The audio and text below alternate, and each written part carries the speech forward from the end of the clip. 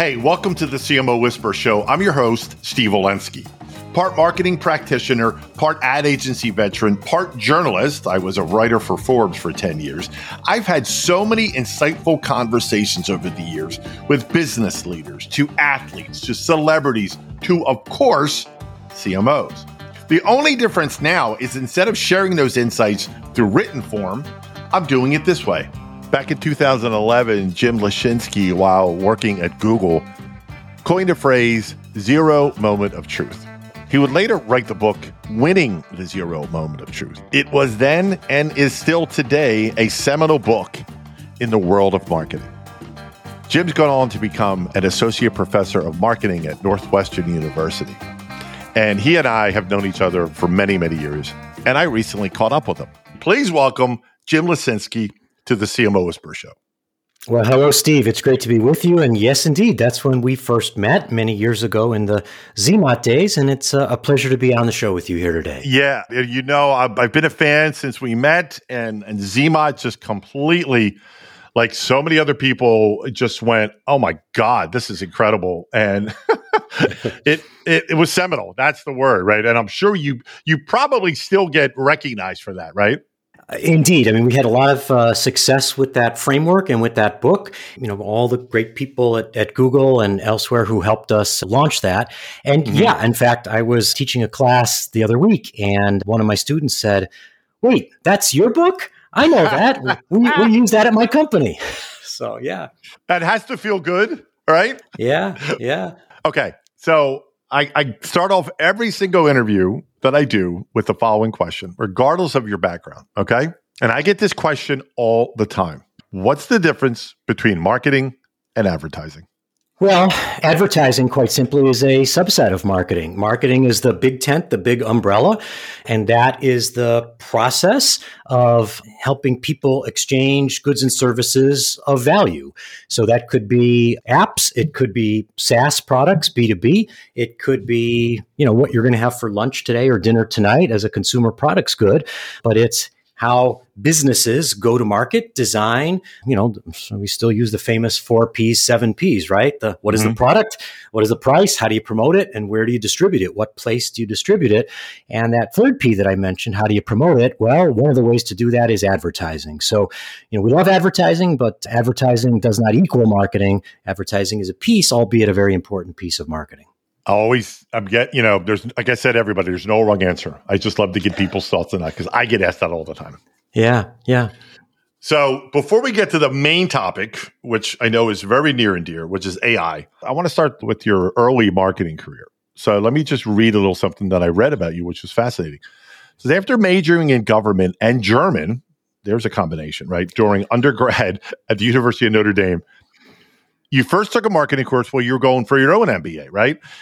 And that sparked an interest. And I love this quote. You said, after my first marketing class, I was like, wow, this is really cool. Maybe I should try this. I love that you got that spark, right?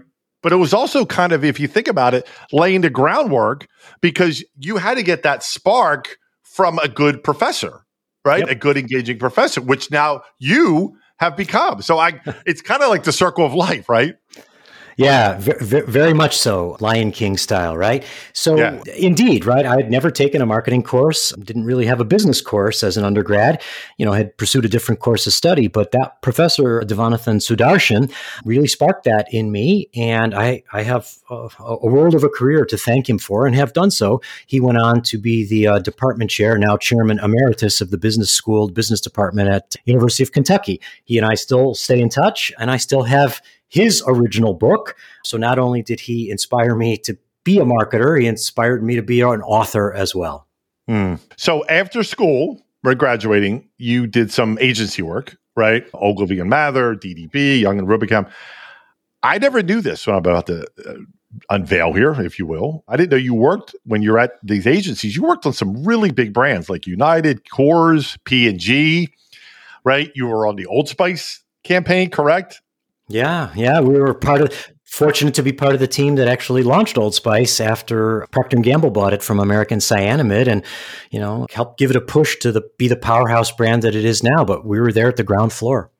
Yeah, yeah. And I love that you said you had a front row seat, right, to see how the best marketers in the world think about growing brands, driving growth.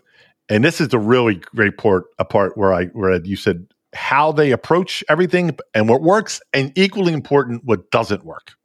That's right, because look, it's the classic, test, learn, refine, scale, or test, learn, refine, optimize.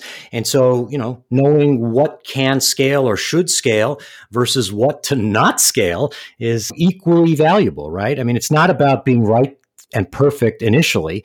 It's about, are you developing smart hypotheses that you can put into market, get some learning, and some of these things then can be pivoted, tweaked, optimized to scale for success, and some of them just can't. And so, what might sound good in theory or might sound good in a conference room or a focus group often doesn't pan out. And so, you're not bad or wrong because it doesn't work. You're only bad or wrong if you have evidence that says it's not going to be successful and you keep pushing it. Right.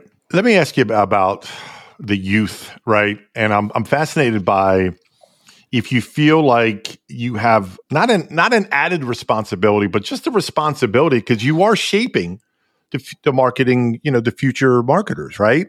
That to me that's a pretty big deal. Does that ever play into your subconscious at the very least? Yeah, no, that's hugely front of mind for both myself and all the faculty, at Kellogg writ large, and certainly within the marketing department. I'm fortunate to be part of a marketing department that, has been named perennially as the number one marketing program for MBAs in the country. And we take that responsibility very seriously for exactly the reason that you said, is because, the super smart, super talented folks that we have from all around the world in our classes are, going to go out, some as soon as, a couple of weeks from now, depending on where it is in the academic year, and some, in a year or two, and start taking major responsibility for brands. And so what we want to do is, arm them with a thought process, a deep understanding of what marketing is, where it fits into the business function overall, sort of a consumer first mindset on this, but also, give them both frameworks as well as examples. Steve, we try to teach them blend a combination of what we call durable knowledge as well as perishable knowledge. And by durable knowledge, Steve, we mean things that, mattered 5, 10, 20 years ago and will matter 5, 10, 20 years from now. Concepts like differentiation and distinctiveness. And then perishable because, they're going to leave us and we want them to hit the ground running in the new positions, the new brand manager, marketing manager roles that they take. And so as a result, they need to know things like, the latest and greatest on search marketing, social marketing, TikTok, and yes, AI and machine learning in marketing. Even though we know those things are going to evolve and change, we still need to get them ready to hit the ground running in their jobs when they leave us. So it's that combination is how we think about, our obligation there. Yeah, I love that because, again, I mean, it sounds so obvious, but what you and the others in your world are doing is preparing the marketers for tomorrow. And it sounds like you guys are all on the same page, and I love to hear that. Yeah. Good for you. So I know AI, it's, when I do these interviews, so far I've done a lot of either current or former CMOs. And the way I phrase AI, Jim, as I go, well, it's the biggest elephant in the room for every marketer the world over, right? Is AI. Now, knowing I was going to be talking to you and all the work that you've done around the topic of AI, it's really going to be interesting to get into. But before we do that, I saw this quote from you, and it's fascinating because of the dichotomy between what we're going to talk about on the right side of the brain with AI. You know where I'm going, right? Yeah. Where you wrote, I'm going to read the quote. The marketing industry is no longer a right-brained endeavor or profession. You have to have creativity, inspiration, and insights combined with rigor, data, research, and technology. Yeah. That to me is just, that should be on everybody's desk in stone. So expand on that thought for a little bit, but before we really dive deep into AI. Yeah. Well, look, I do believe very much so and stand by that quote, try to apply that in, my own continuing journey to learn and be more and more proficient in marketing and in my classes as well. And so what do we mean by that? I think there's well, just unfortunately, a lot of polarization in business, in the world, in life, in culture these days, where it's, sort of 0 or 100, black or white, this side of the boat, that side of the boat. And, often, as always, it's a yes and is where the truth lies. It's in the intersection or combination of these things. And so, you sort of get this mad men versus math men thing, right? Like, oh no, like, big ideas and creativity, none of that matters anymore because we'll just, use spreadsheets to optimize our way to glory. No, that's soulless. And, it takes a human to come up with a big insight and a big idea and a Super Bowl campaign. Well, guess what? If you look at some of the greatest brands, if you go look at any of the, Interbrand or other top brand lists, you pick your favorite brand, they're doing both, and both are required. So I very much believe that to be a great marketer, you need to be a whole-brained marketer, and that doesn't mean half of one brain and half of another. It means 100% hemispheres. That's why we have two sides of a brain. Yeah. I love that because you're right. I think for so long, right, at least from my vantage point, and I'm guessing it's the same for you because you used the words, it's no longer this. The marketers were, conditioned, right, to use the right side of the brain. Yeah. Yeah. Look, and I mean, I grew up in the advertising business many years ago where, it was all about sort of the big idea and ideation and creativity and all those kinds of things. Of course, catalog and database marketing came along and, kind of took another approach. And, in many respects, that's why we get this above the line, below the line, upper funnel, lower funnel, brand versus, sort of growth marketing. Like you read a lot of articles, you go to conferences and there's debate as to which one is better. Yeah. Well, that's not a debate. That's a false dichotomy, right? You need both. As, Binet and Fields and many others have, researched and proven with the long and short of it over time, upper funnel, brand awareness, creativity, will build your brand. But, the ups and downs and hitting your weekly targets and numbers and new customer acquisition requires some, really smart digital, social, data-driven marketing. Okay. It's time to face that elephant. Okay, let's go. All right. Let's start very high level. Okay. For all the CMOs out there, the marketing teams, and everybody going, I don't know what to do. I don't know what side of the pool I should dip my toe in. Blah blah. Yeah. How should CMOs and marketing teams be thinking about employing AI in their marketing strategies today? All right. Well, a couple of big thoughts on this, and we can go deep as you want here, Steve. But look, I mean, I think the first thing that I talk to marketers about is that what we're dealing with when we talk about AI at this moment is not sort of the flavor du jour, this month's shiny object, hey, a fad that this too shall pass, right? Because a lot of folks, Steve, you and I were at conferences over the last couple of years. Hey, the metaverse, like that's where it's going to be at, Oh, yeah. And now where is that, right? So that's not what we're talking about here. What we're talking about is a tectonic shift, and I'm going to use a parallel of steam power to electricity. Like that's the level that we're talking about here. Steam to electricity changes everything. And so, we're talking about an enabler, electricity, an enabler, AI, not a thing in and of itself. It's a thing that helps you do other things. Now, the beauty of the computer science here with AI is that, AI uses inputs or examples. Computer scientists call this stuff training data. Could be numbers, could be sounds, could be images, could be all kinds of things. And then uses a series of models or algorithms to then produce or predict or generate a result. So, we all see this in our daily lives, Steve, when you open up Gmail and type the word good and it suggests morning as the next word to follow it. Okay. That's a form of generative AI that's, based on thousands and millions of people who've typed in the word good. It's likely the next word is going to be good morning. Mm-hmm. And so if you think about what the computer science does, that actually is a perfectly beautiful fit to what marketers do because, we might not think of ourselves as this, but we are in the prediction business. As marketers, what are we doing? We're trying to predict the right next best customer for the right next best product to the right next best offer and the right next best media to the right next best price with the right next best create, right? So those are all predictions that we're trying to make. So what's so exciting about this is that we now have, not some force or unnatural fit that we're just trying to do because it's hip or cool. What the computer science does is core to our job. So, in light of that, then, I like to explain sort of 4 things that we can use it to do. We can use AI to make these predictions or generate output to either make us and our marketing teams more productive or efficient. We could use it to be more effective.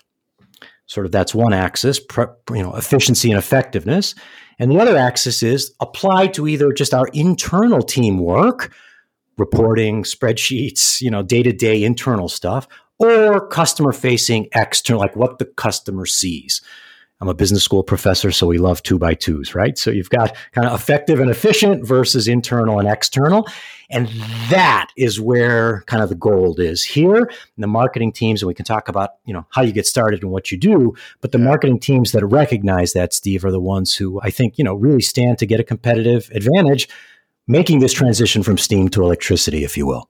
Yeah, it's a great analogy. And I'm so glad you said something early on about this is not a fad, people. Yeah. This is not going to go away, right? It's just not. And I get it. We've all, for every one real thing, there's 25 fads that come along. So I can see where people fall into that trap of going, stop. It's going to go away, right? Yep. There's 1,000 of those we can name, right? Remember IoT was going to be the next big thing, right? Kind of thing. There's blockchain. Blockchain. Exactly. Thank you. So first and foremost, for those listening, this is not a fad. Okay. Now, the second part is, I think there's so much apprehension and I think a fear, right, of Jim, first off, is AI going to take my job? What do you say to that when someone in the world of marketing? Okay, look, so, there's a huge promise and a huge upside, right? Like if I can, as my CFO is always asking, can I do more with less? Can I be more productive? Can I be more effective? Okay, yes. And we can talk about how you do that. At the same time, you are right to point out that there's some risks, some concerns, some challenges, which are, as the Google engineers used to call these things, non-trivial when I was there. That was their favorite word, right? Non-trivial risks. Great word. Okay, fine. So we've probably got 4 or 5 that we should just name here. So, the first risk is what you pointed out here, and that's sort of a team culture, workflow, process risk. Is this thing going to take my job? And, I think it's been said by people before me, but bears repeating. AI itself is not going to take your job because it requires human in a loop. So it's not AI that's going to take your job. It's another human, another marketer who knows how to use these tools better than you who will take your job. But that's the first level risk. Then the second level risk quickly is, okay, well, is it accurate? Is it good? Is it right? I mean, I've heard these things about hallucinations and bias and the training data. We can talk about each of these as deep as you like, but, the answer is it's not perfect. Today's AI is the worst AI you will ever use. So you can't just blindly apply what it says, but it is increasingly, continuing to get better and smarter and more accurate. The third level risk is one that marketers are very concerned about, Steve, and that is sort of legal, compliance, copyright kinds of risks, right? So what data were these large language models trained on, and did they have the right to use that? You saw Sarah Silverman, among other authors, has sued saying, hey, you were using my IP to train your models and you didn't ask me or compensate me. And so this gives marketers and their legal counsel reason for pause. And then if I use the tool to create something as output, can I copyright or trademark that? And the U.S. Patent and Trademark Office says no, unless it was created by a human. And then we get into some, sort of bigger issues, which are, sort of cultural and societal issues, right? Like, you even saw Microsoft announce earlier this week that running these large language models just use a tremendously incremental extra amount of energy in order to kind of cool the servers and the supercomputers in order to do that. And what does that mean for the world, right? Like just increased energy consumption for the environment. Who were the workers, perhaps offshore, who, trained these models? Were they paid a fair living, sustainable wage? And then, you get to sort of the Kai-Fu Lee issues of, what is the future of the world and culture in a kind of machine plus human world. Yeah. And again, I don't mean to minimize those, but for our purposes today, I think we're talking about the closer in marketer risks. Yeah, you touched on something that's really, really interesting, and this could absolutely lead to a part 2 of our discussion.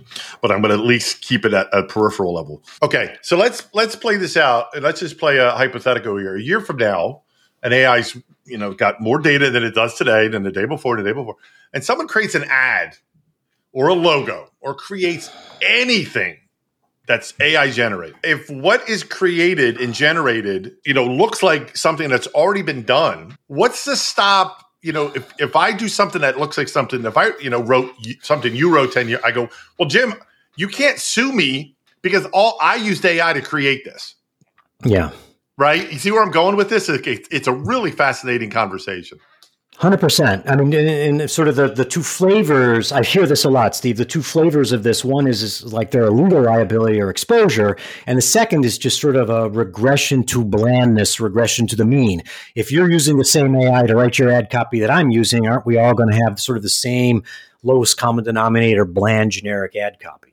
So let's take those quickly in turn. I think on the first one, Microsoft with their OpenAI partnership is keenly aware of this concern and, kind of somewhat surprisingly to many of us, deep, keen industry observers, announced earlier this week an indemnification of clients using their tools to create that output against exactly that eventuality of potential future lawsuits. So I thought that was a pretty bold step on their part in order to kind of head that concern off. And I imagine, probably some of the other big large language model providers are thinking about similar indemnification.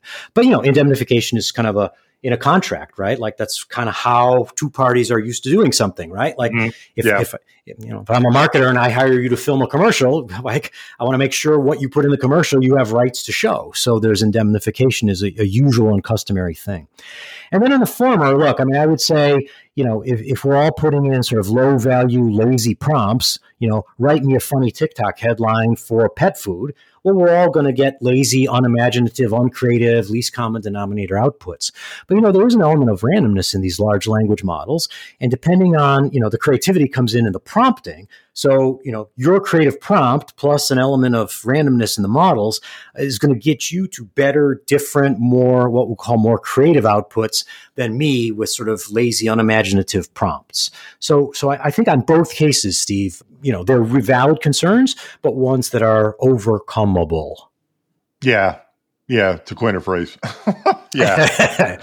Yeah. No, because it is going to happen. We know it's going to happen in the world of marketing and advertising. Someone is going to cry foul and it's going to go to courts and then it's going to set precedents and all that good stuff. So it's coming.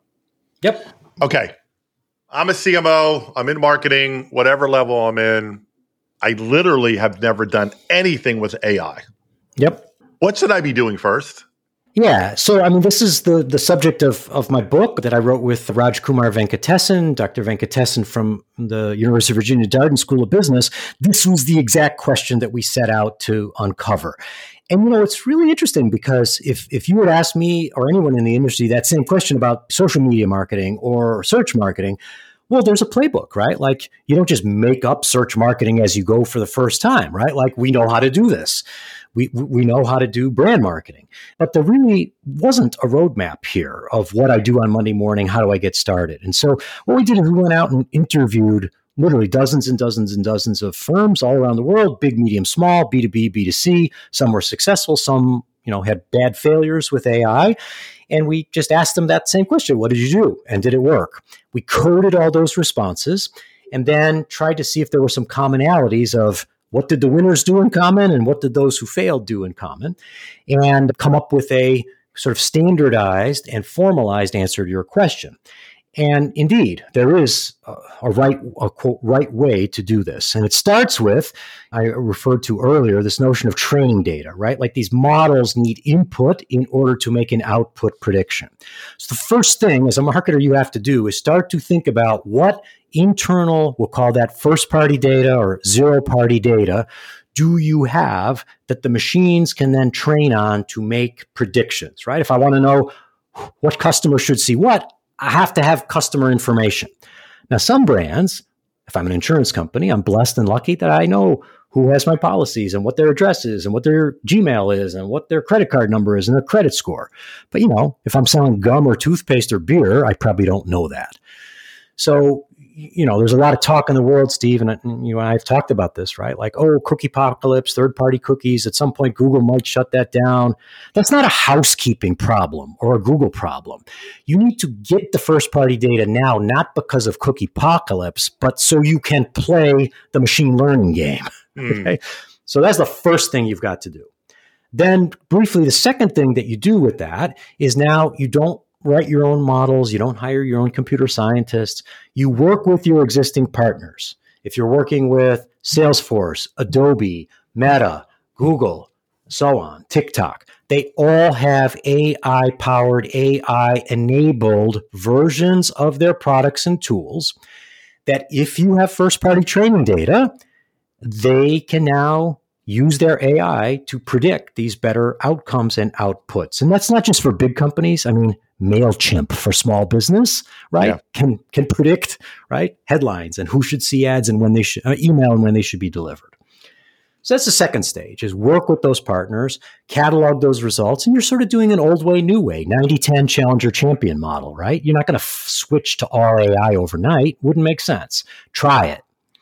By the way, no incremental cost at this point, right? Because you're not hiring anybody. You're not, right? It's just you work with Meta or Google or Adobe and say, let's try your AI and see if it gets us a better result. Then the third step, by the way, is if this is going to be a true competitive advantage, you can't just only rely on partners. You have to start to build an in-house, in-sourced competency. And I liken this, Steve, to back in the day when every brand had their ad agency externally build and host their website. Remember that? Mm-hmm. No one does that anymore, right? It's all in-house. Yep.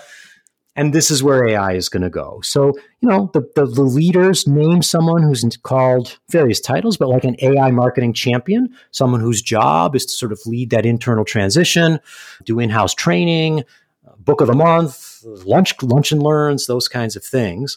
And we start to insource. And then at stage 4, you get sort of to the point where you have enough success, enough evidence that the human plus machine way beats the human only or human plus spreadsheet way. And now you sort of flip how your marketing organization works. Starbucks is at this point now, for example. And now you're an AI first organization, marketing organization. And then just as a last step, briefly, Steve, not everybody, but a few companies will get up to stage 5. And that is the system, the process, the things that you've built to help your own marketing function. You might be able to then license or sell those to other non-competitive companies as a new revenue stream. Washington Post does this, but not all brands will get there. So that's sort of the evolution ladder, or the kind of the 5 steps. We call it, how do you go from zero to hero? So you're staying in that zero world. From zero moment of truth. Yeah, there you go, right? Yeah, but I just realized that. No, but you're right. Yeah, so it's sort of another metaphor cliche, crawl, walk, run, right? Like you just don't wake up tomorrow and say, I'm going to be 100% AI and go hire 100 computer scientists and I need OpEx and CapEx. Like your CFO will throw you out, right? Like you need to walk your way there with proof and evidence and competency development, people development, systems development in order to get there.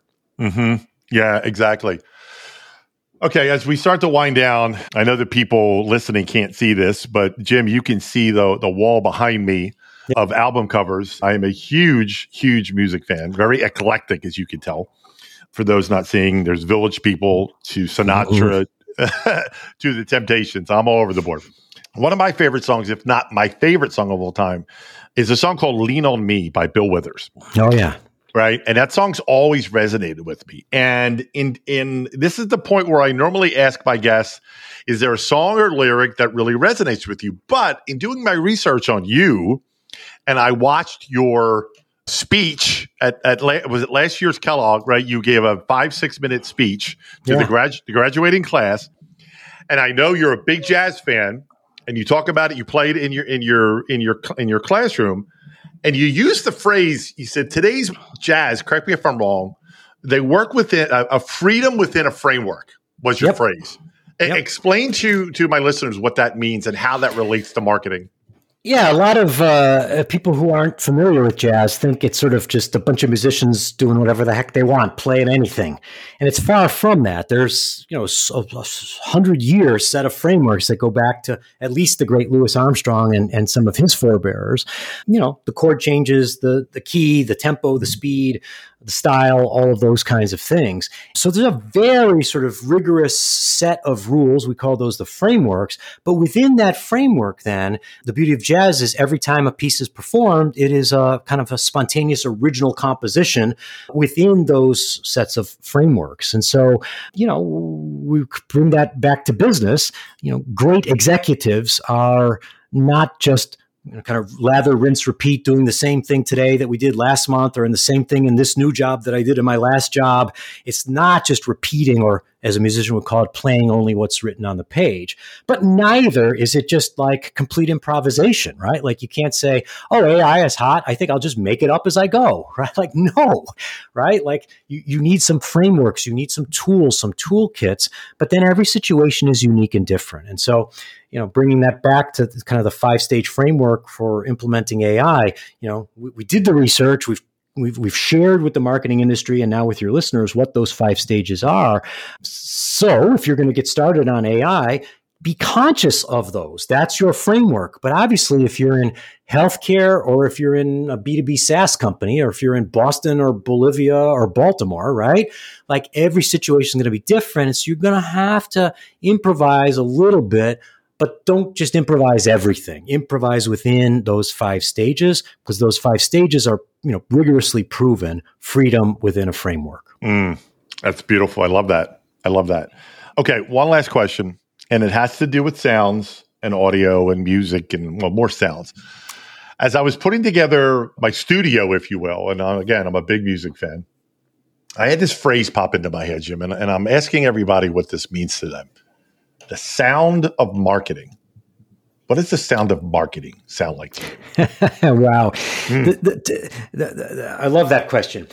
Look, to me, the sound of marketing is vibrant, dynamic, exciting, bright, colorful.